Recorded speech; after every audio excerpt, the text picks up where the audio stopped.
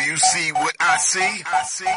Do you see what we see? Do you see what I see? Do you see what we see? Always going out, new days coming in. 2020 is a clearer to your vision. Say what y'all want, you ain't never gotta listen. Enemy Radio is about to drop a new album, Loud Is Not Enough, produced by C-Doc. I have a chance to listen to the album, and it is incredible. With that, I welcome legendary artist, Rock and Roll Hall of Famer, co-founder of Public Enemy, Chuck D to the Library with Tim Einenkel on Rap Station Radio. Chuck, thank you for coming on the program. Man, I'm happy I was able to get an interview with one of the best in the business. Yeah, it's an honor, it's a pleasure, especially at this juncture of time in the world and also, I guess, in the culture and interwoven as far as I'm concerned. Thank you for being here. I mean, such an honor to obviously have you on the program, the show. So if you could just quickly kind of break down for people that don't know, who is Enemy Radio? Well, Enemy Radio is just a component of Public Enemy. It's something that harks back to the sound systems, the root of PE. We all started from microphone and turntables, and Public Enemy eventually morphed into, musicianship. People like Davey DMX, our bass player, Kari Wen, the guitarist, Flavor Flav plays instruments, Griff plays percussion and things like that. And for years, since 1999, was able to, do a full kit out show, especially with DJ Lord being a turntablist. He was the fourth component into the bass, guitar, drums, and so on. But Enemy Radio actually formed out of just the quenching the thirst of getting right back down to the turntables, which is DJ Lord, world turntablist, has been with Public Enemy since 1999. Matter of fact, he's been there 21 years, and Terminator was there the first 10. And Jahi, who I brought into the fold as an opening MC in 2008. And but he's a veteran. I met him in 1999 also in Cleveland at the Rock and Roll Hall of Fame. And I worked, with them to and fro. And in 2007, 2008, he was opening up our shows as we toured around as an opener and also as a host MC to open up the Public Enemy review, so to speak. And he's a vet now that's just finished his 16th album doing a collab with Configure called Forward Future, or Future Forward, I should say. And Configure, the producer out of the UK, and they just did a collab album. And he's also been my writing and performance collaborator for the last 2 to 3 years, outside my work with Prophets of Rage, of course. So in the last couple of years, I put out an album called Celebration of Ignorance, and Jahi was also kind of like a co-conspirator with that. And then also with this record right now, Enemy Radio, which is that DJ MC sound component. And each one of the members with Enemy Radio are recording artists with Spit Slam Records, which is my record label. Also my co-partner is David C-Doc Snyder, who's also the producer of the album. So, it was like a no-brainer. Last year, as Public Enemy Radio, kind of like a name I didn't dig as much. And we performed and was on tour last May on the Gods of Rap tour, and we went out to try it, really to promote Rap Station and also the label. And we was on tour with De La Soul, of course, headlined by the Wu-Tang Clan in full operation, except for Meth. And also DJ Premier opened up. And also seeing DJ Premier really seriously said, this is enjoyable getting back to the turntables. And we did 11 dates in Europe, and it was a smash in arenas and everywhere from Paris to Helsinki, London, the first night at Wembley. So it went over well. So we decided to also put together a record for 2020. And really, I said I was just happy to be a part of it. Loud Is Not Enough is the name of the record. Tell me kind of about why name it Loud Is Not Enough? What does it represent, especially now in 2020 to you? Well, a lot of people are saying a lot of different things, pumping volume without saying ish, And I think we've been at a point in in hip hop, and I'm not saying that at my stage and age I'm leading the narrative, but I think in a period where style has been favored over substance for far too long, when does substance get a chance to peek its head? And then, I mean, I had somebody tell me that, Popular, they're giving me stats, analytics, and data and all. I said, well, hell, when does important become as valuable as popular? I mean, like a Rothko, a Rothko wasn't based on popularity at first. It just had its own style, like Jackson Pollock.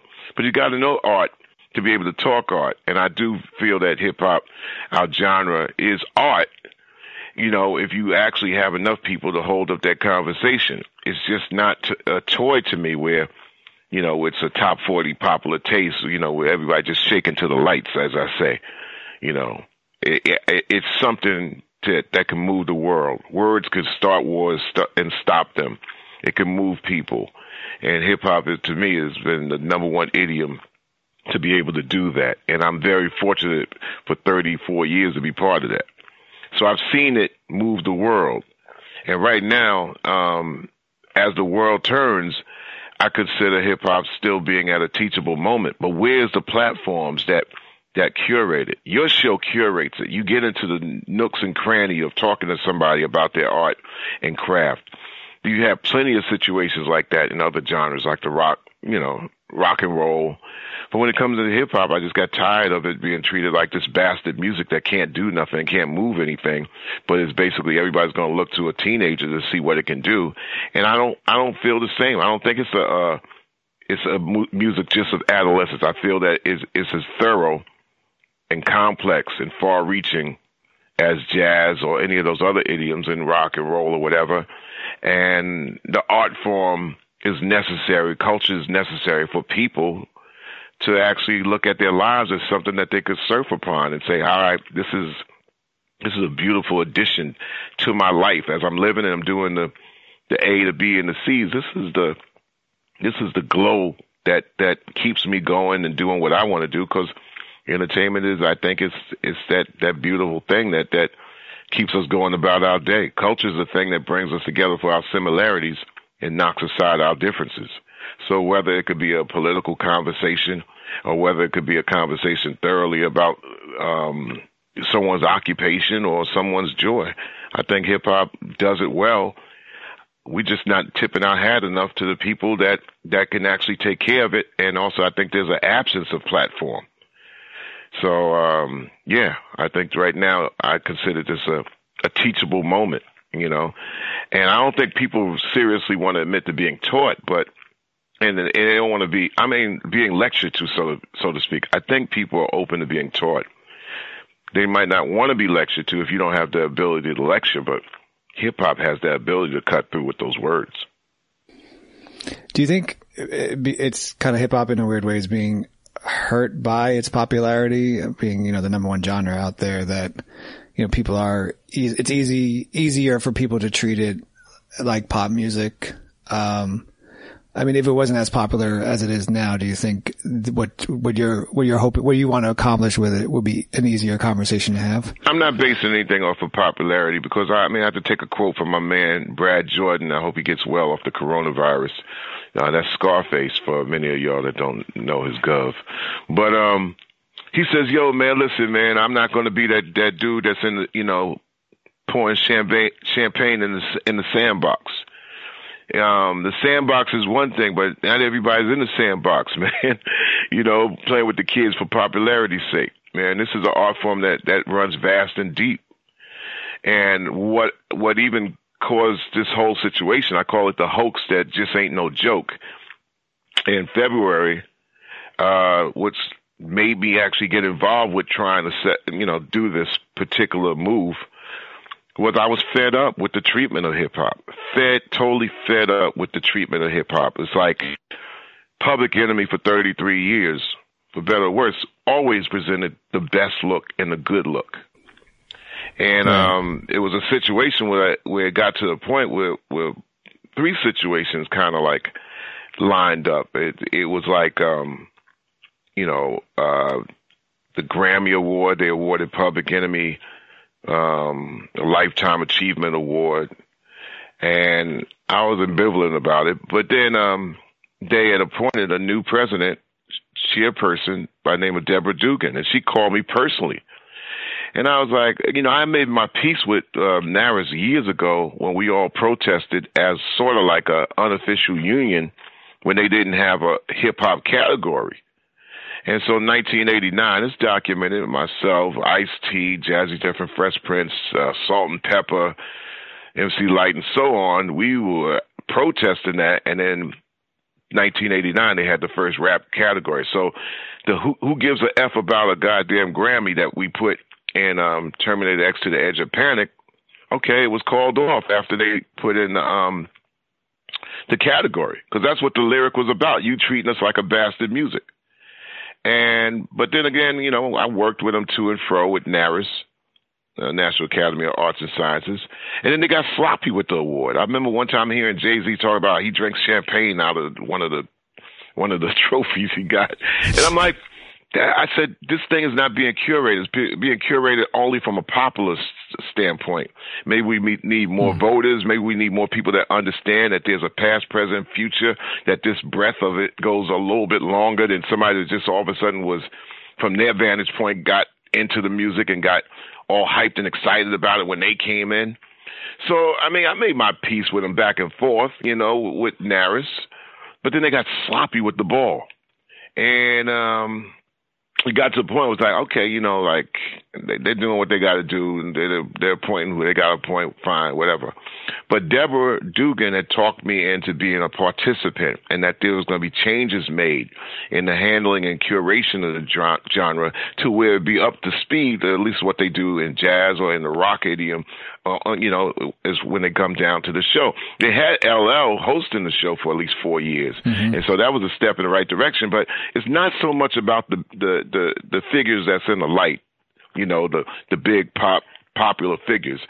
It's about the people in the framework they allow. People like yourself. Where's a thorough writer who studied the music? Where's a person that's actually doing the nuts and the bolts of curating and handling the music? Where are these people? Where are jobs for these people?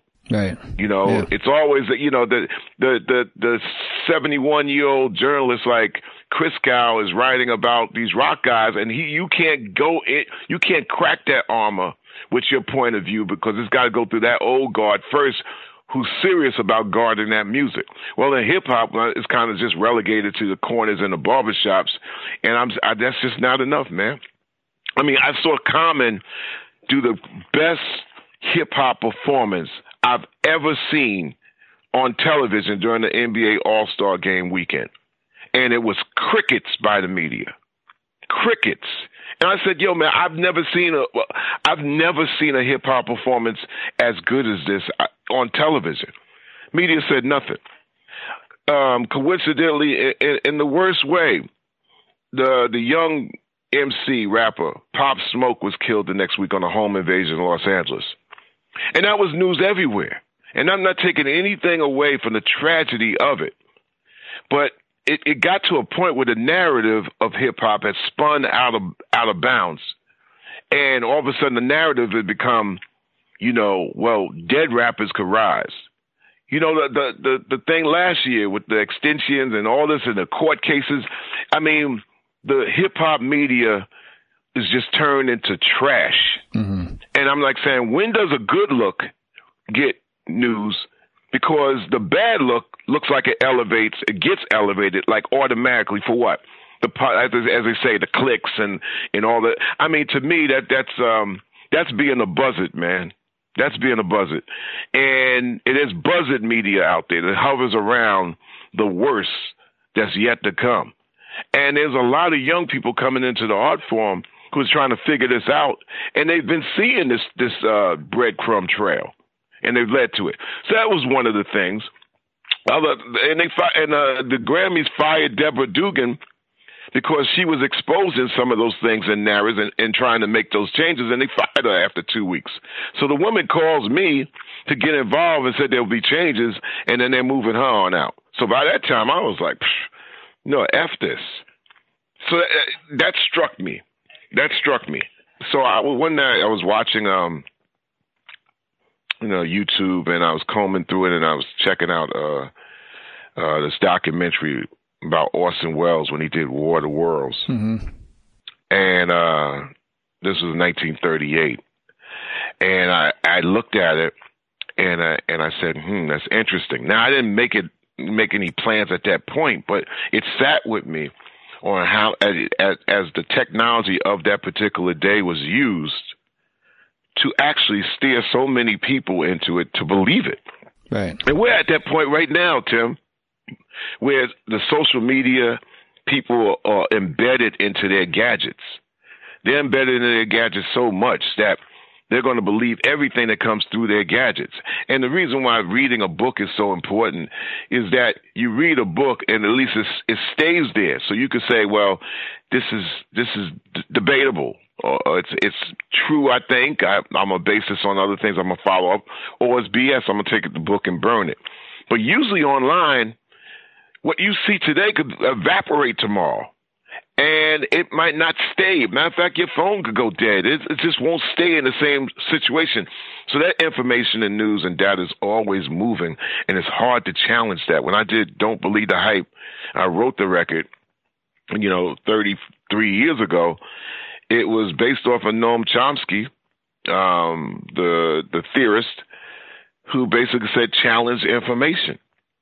And we're at a point where everybody got now the tracking device gadget in their pocket. How much are they going to believe it is something that's going to be, of note, and it's happening right now. So with those things stacking up, and I said, well, damn, only the bad look happens to get propelled. What platform do I use? And I was requested to be part of the Bernie Sanders rally. And I was like, well, this is a good platform to say what I feel like I have to say. There's some certain things about Bernie Sanders that actually made me raise my eyebrows and say, this is interesting. Right. I do believe that some kind of socialist reform happens in a country that's gone off the skids. I mean, this share spread around. I've been doing that in my particular company with 100 people for the last 35 years, spread around because you're going to have to fix it when it gets lopsided, right? And my agendas that lined up was healthcare, which we're looking at right now, child care, being helped out in the educational platform system, and the climate.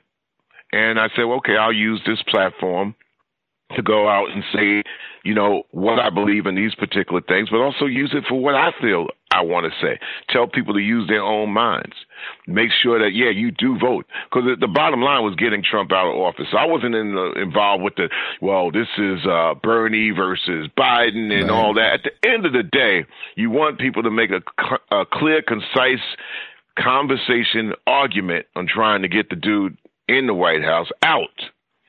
And that's what that was all about. So it formed from there. Let's go to that because that's so obviously after the Bernie performance, we all know the fallout, right? I mean, the fallout of headline Chuck D fires Flavor Flav from the group for political reasons. I mean, essentially was the headline, right? But then we go back to the Enemy Radio album and we go to a song where we hear a voice of Flavor Flav in the song. So the question to me was when I first heard that, I was like, oh, is that maybe Chuck is sampling an old Flavor Flav thing? So is that an old Flavor Flav sample, or is that something? Or that's Flavor's participation on Enemy Radio. Enemy Radio was a situation that I offered Flavor, to do while I was doing Prophets of Rage, and then when we come together, it's Public Enemy. So it's a separate but connected situation. Flavor had a rough, 2019 as well, and every time he had a rough 2019, they brought it out on the news, whether it was his ex-manager, the baby, all that other stuff. And I didn't like the fact that he was getting hammered in the media. And I'm saying, where are all these people that actually was like, Flav's your man? And all. I said he was getting hammered in the media, and he had a management situation around him that he couldn't kind of get out of and couldn't control. And we as partners throughout the years, I mean, I'm not in his business. He's not in mine. But he took such a hit, and I'm like saying, like, well, how could we fix this? Because at the end of the day, if we're going to be together, he's got to bring his stock up, or I got to help bring his stock up. I don't know how this could be done. And trust me, we had some problems in 2019 because we didn't see eye to eye on some things that I thought he should have been taken care of. And come January and February, we came to an accord of, okay, this is how we got to do it. But you got to actually be busy. You got to step your end up, bro.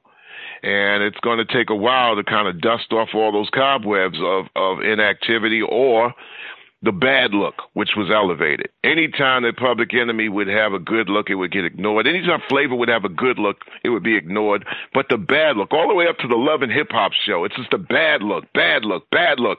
And I had to tell him, I said, the bad look is something you just can't liquidate into something that's going to work for you long term or anybody. Right. So out of this came a situation. I said, listen, man, your management people sued me last year and the year before and brought it out on TMZ in a bad tactic. It might have not been directly at me, but it came out like that in the wash. Don't do that again. Mm-hmm. So he had management people. So he kind of discarded them along the way and put together his team. And in January and February, we got to talking back and forth. And Public Enemy Radio, he never did like, and I didn't like it either as a term. Promoters wanted to use that last year, and I was like, it's Enemy Radio, not Public Enemy Radio. But last year, I begrudgingly went and said, okay, it could be Public Enemy Radio, I guess, this year. So when the Bernie Sanders thing came along, it's supposed to say Enemy Radio. They said Public Enemy Radio. And I know that hit a sore spot. So I told Flavor, I said, listen, do what you got to do. I already got this other plan. Do what you got to do, bro. And then came the cease and desist letter. And then I counteracted. Now, whether I counteracted in the total plan, it came along in the wash. Mm-hmm. But the bottom line, that was the plan to try to turn this into a teachable moment. 30 years after Fear of a Black Planet, the statement is, believe half of what you hear and none of what you see. People just saw me on stage. They didn't even see Lord. They didn't even see Jahi. They didn't even see the S1W. They saw just me, and they didn't hear a word I said. Mm-hmm. And that was something that propelled me to put together this hoax that ain't no joke. Because I'm like saying, if you're looking at symbols, you ain't listening. And if you don't read, write, or listen offline with your time, then you're going to be a robot to this system, to this situation, to this world of gadgets that has the real estate of your mind. So I had to put together something, at that particular time, and I figured March would be that time that we would put together this agenda, finish up the album. But really, at that time in the world, I was looking at April 1st as a day that we would say, okay, this is April, not April Fools, but April Flav Chuck Day, to talk about how we need not to be so soaked into all these signals that are actually transmitting to us and not challenging this information, almost like a Don't Believe the Hype 2020. So it really wasn't based just about the record. The record was just proof that we had been working together. And during the month of March, it was let me tell you, man, it was a long month of March, man, because the day that the announcement of saying that I fired Flavor, because I said, and I put it out there, I said, yo, dude, you have your people sue me one more time, I'm going to publicly embarrass you. So then everybody just it became the talk of the barbershops or salons. And I was trending the next day on March 2nd. And I said, ain't this some bullshit for real?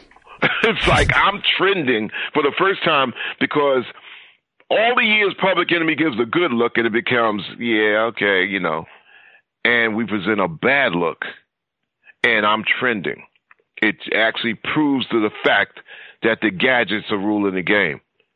And I'm like saying in our art form, man, when people say, I support you, I'm like, no, Rage Against the Machine has support. You know, we had Prophets of Rage. It was a beautiful 4-year relationship. It was like going to a university of brotherhood. Right. And Rage Against the Machine players, Timmy C. Comerford on bass, Tom Morello guitar, Brad Wilk on drums, myself and DJ Lord from Public Enemy, and Almighty B Real from Cypress Hill. Beautiful relationship. 4 years, played in front of 4 million people, put out 2 albums. I mean, from the beginning to the end. And then Rage Against the Machine, which we wanted all along to reform, got back together, and 2020 was going to be a banner year for them. They were going to do 5 dates centered around 2 weekends in Coachella, and they were starting a tour after that all summer long. And they were going to do 5 dates in a row in Madison Square Garden, bro. 5 dates in a row. And then, you know, and I come back to hip hop, I'm saying, well, yeah, if you support this, then how come you can't, I mean, how come we can't get 5 dates in the Garden? How come even Jay-Z or somebody can't get 5 dates in a row in the Garden? Because the narrative is spun out of control where other people handle hip-hop and never could elevate because it never was properly curated. You go to rock, man, they don't play that. Lynyrd Skynyrd, to Fleetwood Mac, to Rush. Yo, man, when the Rolling Stones come in the game, yo, man, when they come into town, you can like it or not like it, man, but when Mick Jagger and Keith Richards get together, understand the buildings is moving. Right. Hip-hop, man. So I just said, yo, man, listen, man. Yeah, you got all this sympathy. Yo, my man Flav. I said, you didn't support a damn thing Flav did over the last 5 years. You just happened to turn the TV on and see him on a TV show. But Flav has done art, and he's been in concert. And if you wasn't there and you didn't support his art, why the hell you say you're his support? Because you're used to sucking up the bad news, the bad look. So this was a teachable moment for me, man. And I said, when you see Chuck D if you see Chuck D and Flavor Flav together in any time in the future, you better back up your support. Or you don't have to. But this is what I'm saying. The good look has to happen in hip-hop across the board. It can't be the narrative that dead rappers rise up the Billboard charts. And we're outside, and we're in the senior circuit. Public Enemy is already in the Rock and Roll Hall of Fame. We do concerts all over the world. I'm saying somebody in the game, all the independent artists that we happen to promote and play on Rap Station, as we curate at least 10,000 artists a year, you know, and also thanks to you. Right, Tim? Yeah. We curate the hard work of people that toil in this craft, dotting their I's, crossing their T's, making a living, man, doing the art form and the craft to the ability, whether it's in front of 3 people or 3,000. And it's a slap in my face when people say, I love hip-hop. But at the same time, man, it's like you 41, and so the news that you read about hip-hop is about another dead rapper.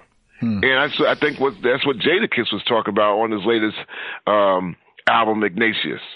So I'm just like saying, man, we can't have the narrative spin out of bounds when somebody else is controlling for their sake.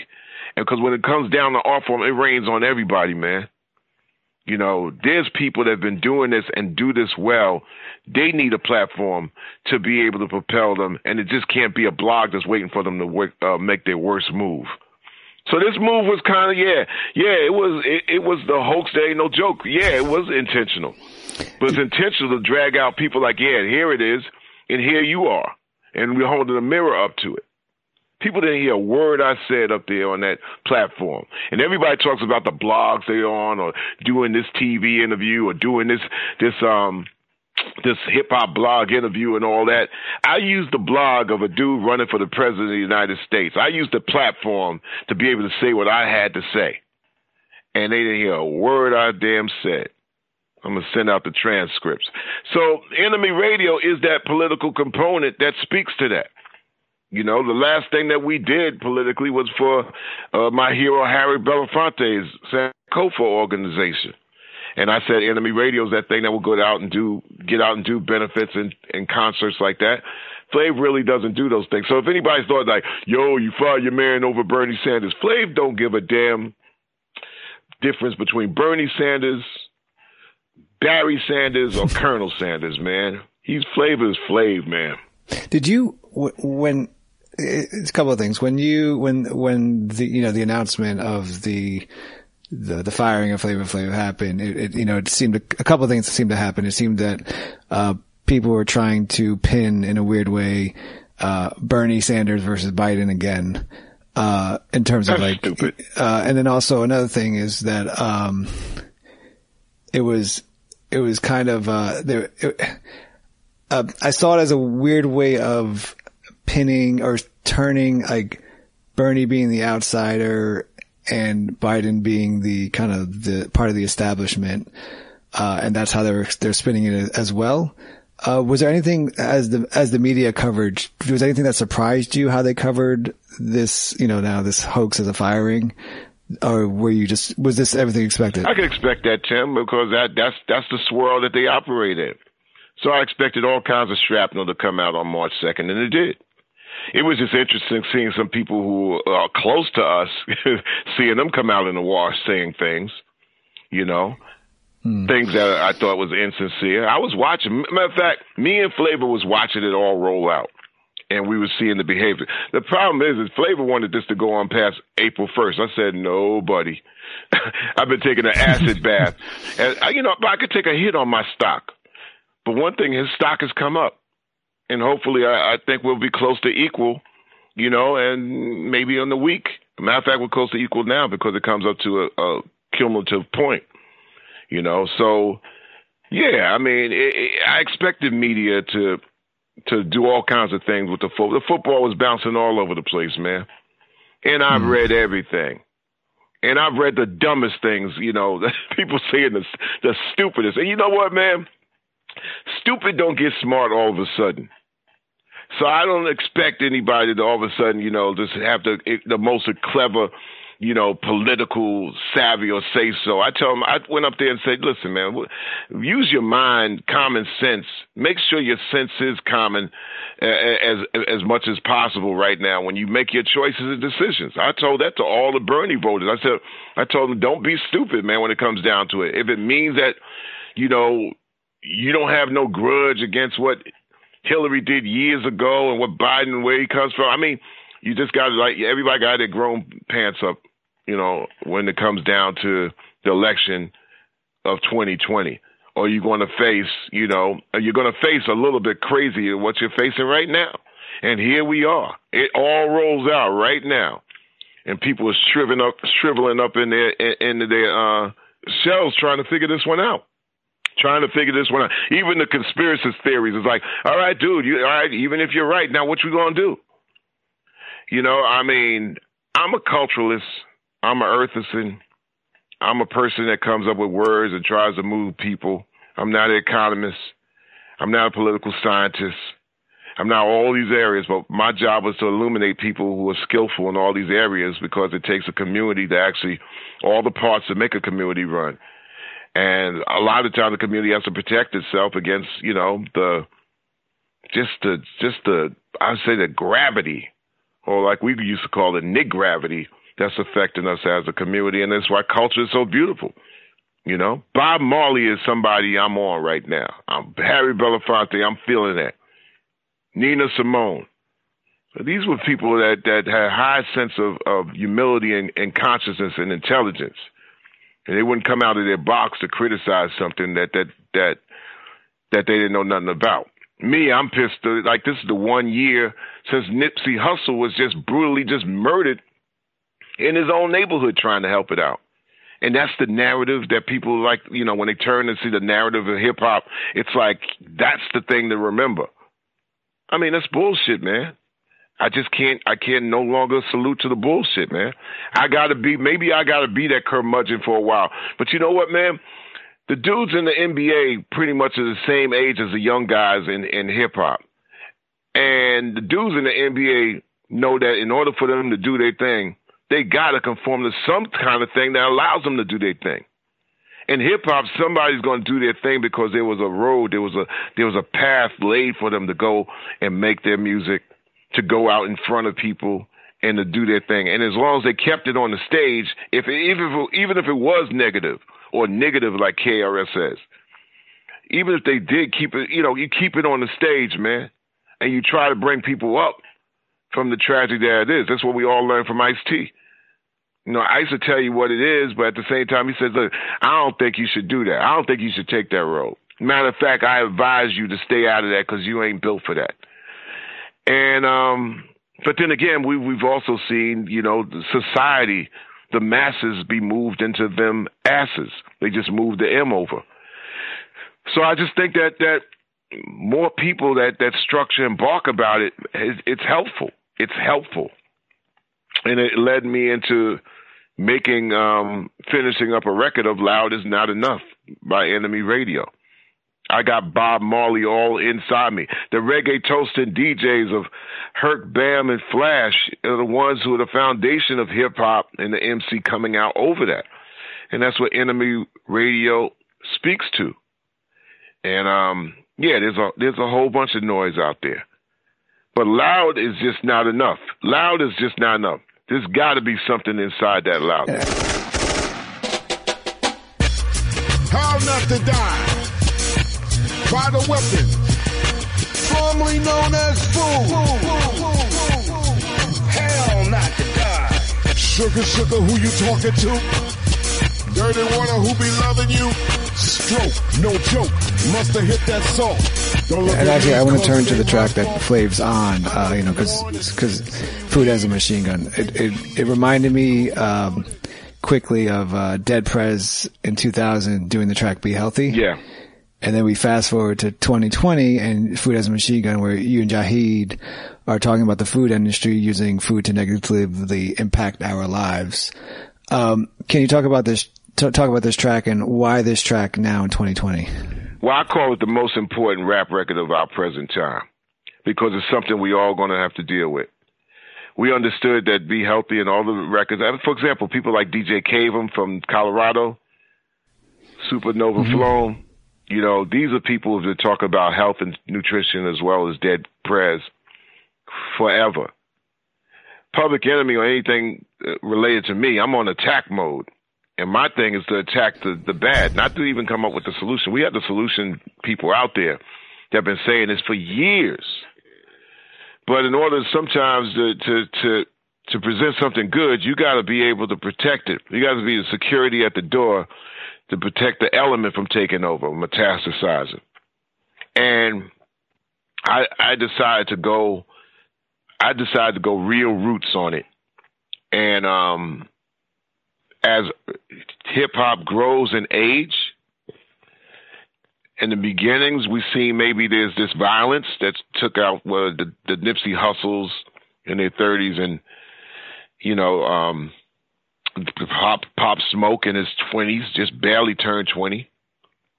And a lot of that violence that goes on with young MCs. But the older ones, I started seeing in their 40s, as I was turning in the mid-50s and 60s, that we started losing a lot of people turning their edge from their 39 into their 40, 41, 42, 43, 44, 45 range. And that has been troubling. And that is just a reflection of, things that we're subjected to in our communities. The hypertension, which is a stress, and then the foods that figure into that, and to the diabetes, and the certain things that's in the food. The foods are sort of like gangstered up against people of let's say people of color communities, people who are considered poor. That's the biggest gangster right about now as we go further into the 21st century. Some of these foods are a molecule away from plastic, and they're getting away scot-free. And if you're going to have a food shortage even, people are going to, bodies and humans are furnaces, man. Need to eat something. Got to burn something. Right. And if you can't afford the Whole Foods or Trader Joe's, all these places that mark their prices up because they call it high quality, good, quote unquote food, even though it's in the United States of America, you know, they're going to go to the place that's closest just around the way, and that's just warfare. And the choices are just not abundant, you know, and I decided, like I did 30 years ago when I wrote an album off of a professor's books and dissertation. That's Dr. Frances Cress Welsing. She had the color confrontation theory in the ISIS papers, and that's where Fear of a Black Planet was spawned out of. So we had to make a professor's theory and scientific proof, and we had to truncate it down into song, even popular song. And that's where Fear of a Black Planet was spawned out of. The average person doesn't know that. The average person might not even know Dr. Frances Cress Welsing, but they'll know the 911 is a joke video. That's the song of the cultural. That's the duty of the songwriter and the culturalist or the performer, to be able to do that, to truncate and get the message across. So the combination of Don't Believe the Hype and Fear of a Black Planet, I decided to do that with this song from the author Kristen Lawless, who I met years ago, like as a student in Santa Cruz, and she actually became a person to write on, or author about the effects of food and the food corporations and the gangsterism. And she wrote this book called Formerly Known as Food. And I just thought it was interesting to write about that, because that is the final plateau. It's like, how do you duck and get around the food aspect after you, and especially after your 40s? Because of that, you have the pharmaceutical companies running amok and rampant at such an early age. And whenever you turn on the TV, you see pharmaceutical companies on damn near like every third commercial. And I was like, when people talk about getting money, getting money is that, you know, that's crazy. And right now we're dealing with people turning their heads, looking at the pharmaceutical industry for help. People are begging for a vaccine. Mm-hmm. Well, the food industry is another one that's gotten away scot-free. Now, I'm not going to be the guy that's going to be like, give you that information. My job is to be able to give the intelligence and the interpretation and the truncation of that into a song, into an album, and speak about it and make it visible, make it a teachable moment. And that's what Food as a Machine Gun, you know, was written for. And I wrote it, and Flavor participated in this One Enemy radio track to make this statement as he's in the studio right now getting ready for the Public Enemy release in June. So pretty much this is like a one song that's getting ready for 2 albums.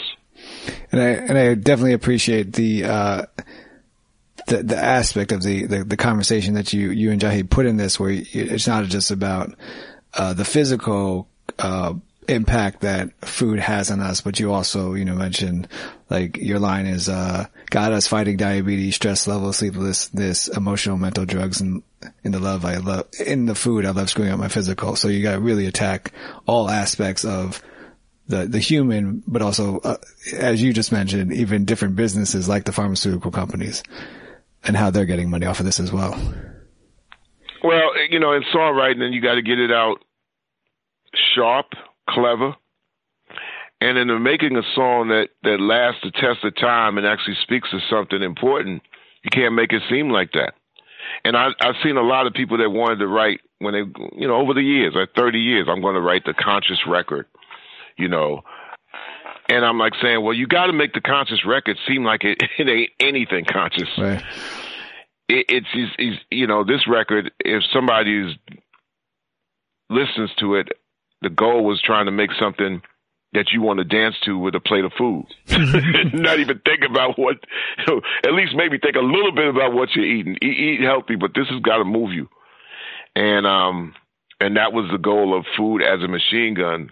And that's the only thing that's going to make it the most important hip hop rap record of our present time in this century is that it's got to be a rap record. You know, it's not a dissertation, and you got 3 minutes and 50 seconds to play around with. So I think that I honed that craft 30 years ago, 20 years ago, 10 years ago. And I tell people, I said, well, if you go into this with a lot of thought and then go into it with what you feel, you can come up with a combination. It ain't going to be off the top of your head. It ain't going to be no freestyle. Those are unbelievable abilities that I think that I've never had. So I have to go in there and say, okay, listen, how do we make this work? And how me at my stage and age, where I've been performing consistently for the last 33 years, the best performances have been the last 3-4 years with Prophets of Rage, and hip hop is easy, trust me, as opposed to Tom Morello saying, okay, we got to have 4 rehearsals in a row. So something I learned from that brotherhood even more. But when it comes down to the songs, it's like you have to be the song.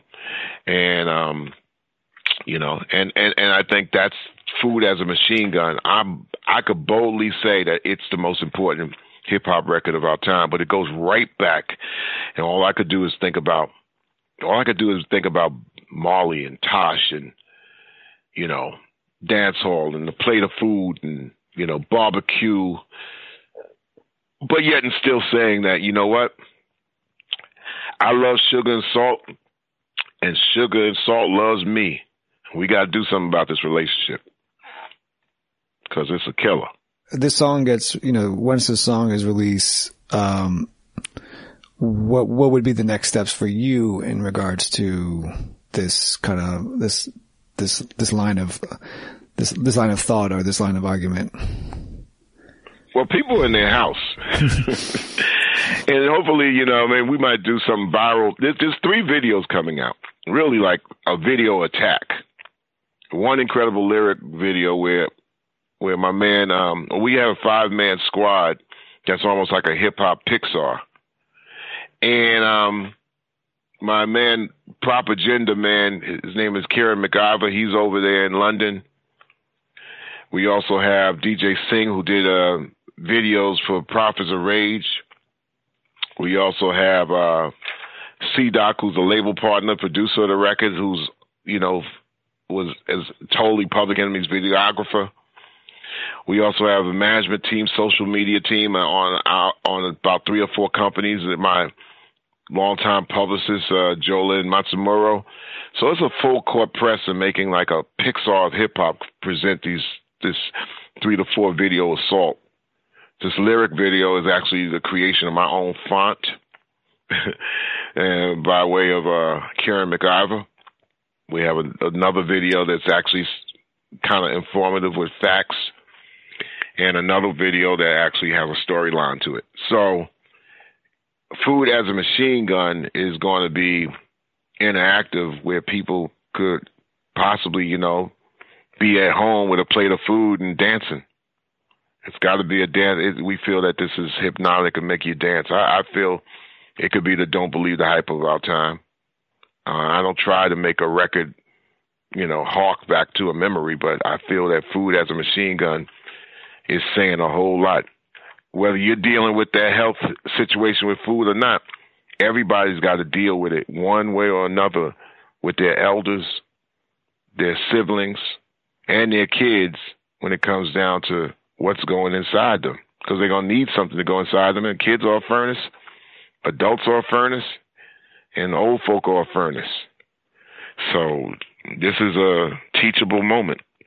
On this album, there's definitely a lot of, obviously a lot of conversations you're having with people out there. And on one of the tracks, Lock Your Wheels, featuring Sadat X, you know, you spit, ain't no way I'm going to let you be famous. Just be famous. Let me know what your name is. Who are you? Yeah. Who are you talking to there? But can you kind of break down these lyrics for us? Well, you know, I'm pretty much just going at, you know, notes on the board of what I've been seeing the last 5, 10, 15, 20 years. Lock Your Wheels is pretty much the same. Pump your brakes. Hold steady against the BS and the powers that be. Look at it. Think. Say 5 things bad about yourself before you say and contemplate anything bad about somebody else. Then make your move. So it's pretty much like slow your roll, some sage advice, a record I like that's on the album is Same God. Mm-hmm. Nobody has God's cell phone number or Instagram account.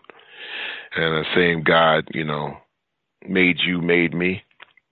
But that's pretty much, let's get together and be all right. Let's figure this out. We live on this planet Earth. All this talk about another place.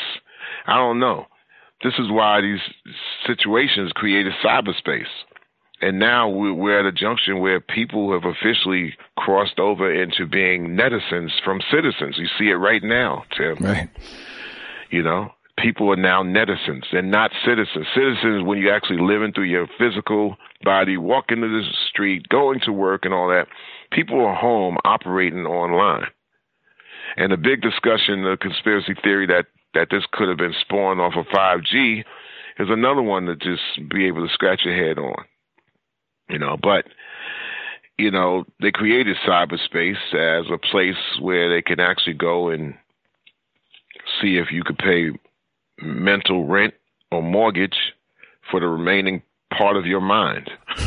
So it exists.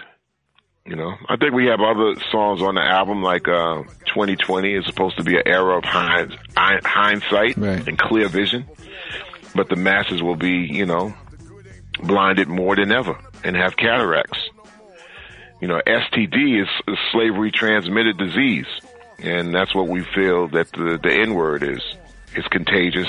It's used out of context, and I never thought it was a word of love. And born woke, I come from a different time. I come from the 1960s, man. And you can't compare now to that century. But I'm come from a time where you had everything around you was woke. So you automatically kind of was born woke. It's definitely different now. Can you just quickly talk about the Born Woke? This happens a lot in the album, but Born Woke is one place I really liked it is when you and Jahi, you both rhyme over completely different beats. What was that thinking behind it? And then also, I also love that the scratch separates the track. What's kind of one of your favorite things about the art of the scratch? Art of the scratch is that the turntable is an instrument, and we have one of the best in the world. One of the greatest in the world is DJ Lord, and the producer David Snyder. C-Doc is just he's a lover of the era that used the scratch as an instrument, and if this is going to go back to the root potential of Enemy Radio goes back to the root MC DJ sound system, that scratch is important, man. It's imperative that scratching be up in there. It's not trying to prove a point. It's just saying this is the identity that it has. So Enemy Radio is that MC DJ sound system. I mean, we have a cut on there called Man Listen. And time is the final currency. And the song breaks down life in 4 sports quarters. Like people that follow football or basketball, it's 4 quarters. First quarter of your life is 0 to 20. The second quarter of your life is 20 to 40. 40 is halftime, man. That's going to determine the outcome of your game if you happen to make it that long. Third quarter is 40 to 60. I'm entering my 4th quarter, man, in life. That's 60 to 80, man. And 80, anything after that is overtime, man. And usually what ends that is sudden death. So the sports vernaculars and analogies, and me and Jahi, and Jahi's a veteran MC. He's not like he's my minor, but he's not a minor. It's like he has a 16 album, 19-year career. So we get into the science, of the fact, and there's a lot of people that Like when we have hip hop guys on Rap Station, Flatline deals with scientists. You deal, when you have your song selection, you deal with scientists. Jadakiss is a scientist, Buckshot, they're scientists, man. They're craftsmen. They're substantial. They're scientists, man. And that's the beauty of it. And that the average person doesn't know that, and they treat it like pop music, top 40, shaken to the lights, as I say. I mean, I don't think we could be in the same room talking about the same thing. It's like going to a basketball game and you up there liking the uniforms. I mean, it's cool, but you know what I'm saying? It's like you can't talk about the uniforms, dude. Or even you talk about the one crossover move, man, but the team's down by 35, man. So I like to use sports in my analogies and vernacular. And I said, this is a salute to all those veterans, man, that we support on Rap Station, man. This is about Rap Station also making a statement to the world. Like, listen, we're the best that it is, and we do this right. And get your platform together to salute hip-hop when it's on a high note, on a good look, instead of waiting like a buzzard for the bad look.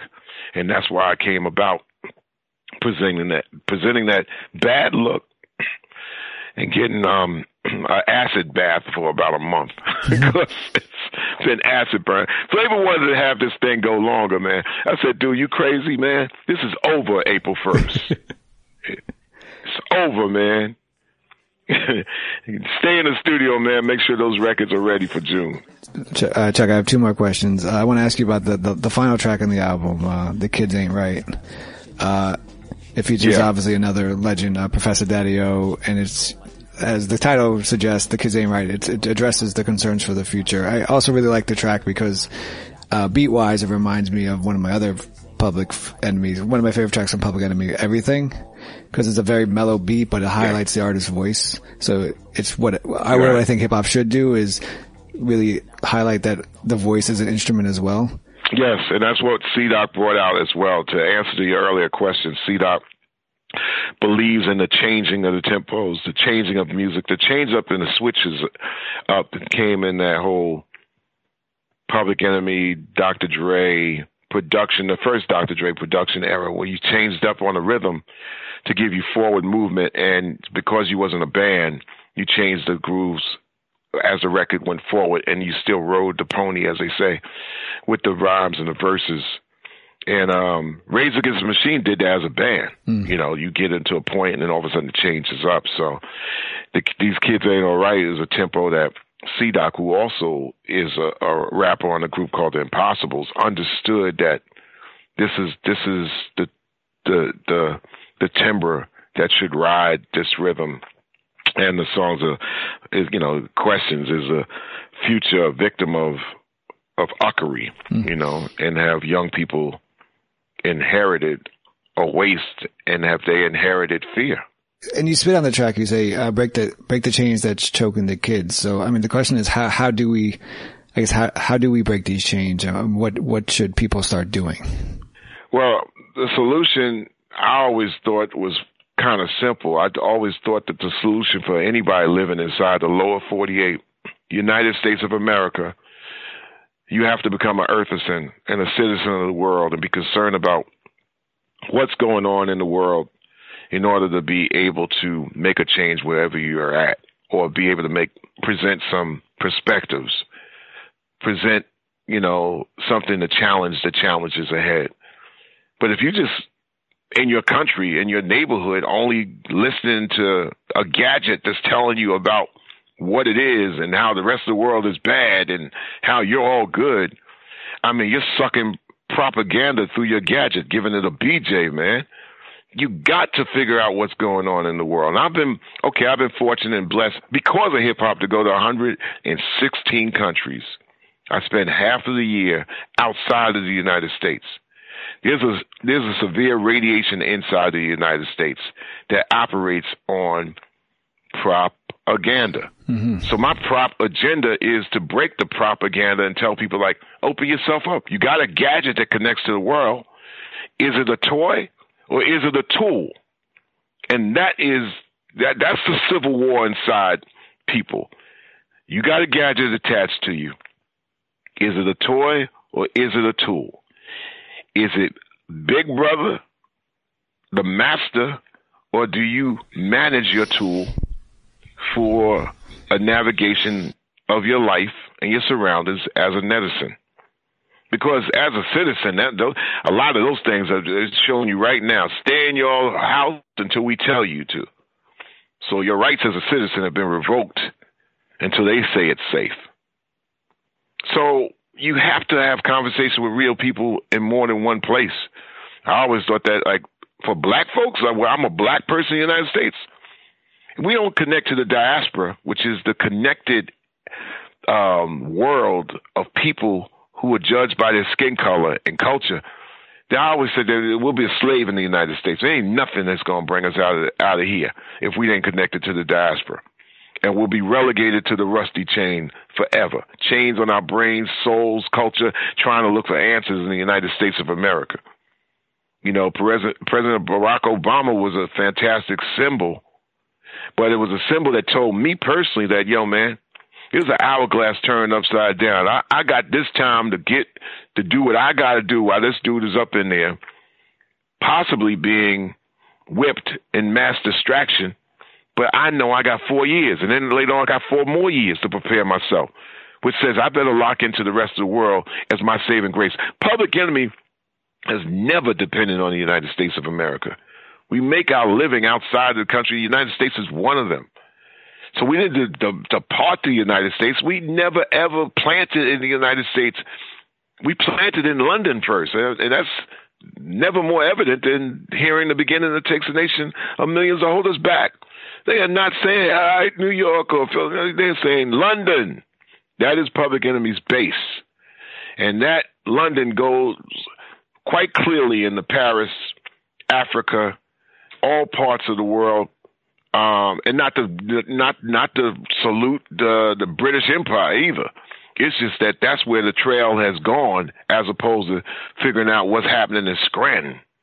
I'm not dissing Scranton, but it's like, so when I see a lot of this stuff like online, this ridiculous thing like what Chuck D is caping for, I'm like, what the fuck does this come from? Caping.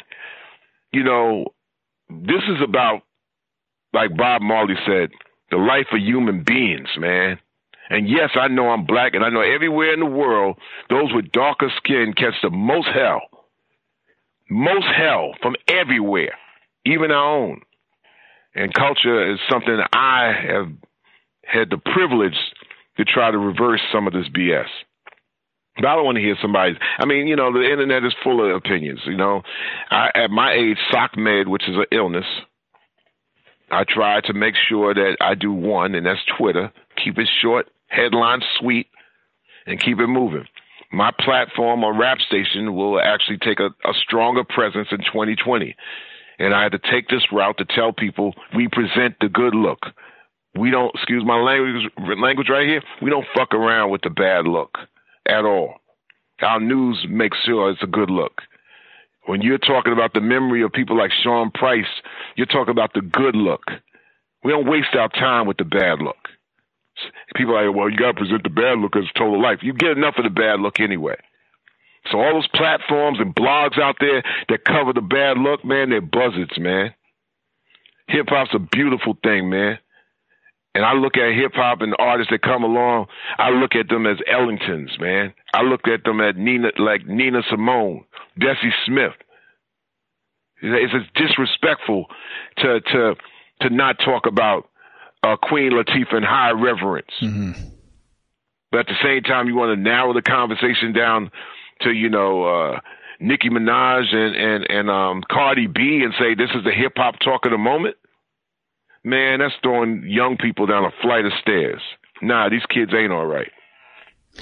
There's I'm talking to you more and more today, but also thinking about how the last track ends, the kids are all right, and it kind of helps, I think, my theory in terms of why it ended this way. And I want to see if this is correct, but obviously the conversation is that this, what you're trying to do, what Public Enemy is trying to do, it's bigger than just one person. It's bigger than Chuck D. Daddy-O ends the track. We don't hear back from you. we don't hear back from Jaheed. He's the last person, the last voice. Daddy is the last voice that we hear on the album. He's the final voice. Why did you guys decide that Daddy-O would be the final voice of this album? Daddy-O is the epitome of a scholar in this art form. The first year I performed, Daddy-O was like one of my mentors, but he was my co-busmate, co-compadre to go around and look at and said, there's hip-hop around this country that's spawning itself based off of what they've seen and heard. Just like it started in Brooklyn, just like it was over in Long Island, coming out of the Bronx and Brooklyn, all these parts, and we see that. I traveled my first year with Daddy-O on the same bus. Public Enemy and Stetson Sonic shared the same bus. Stetson Sonic was already superstars to us.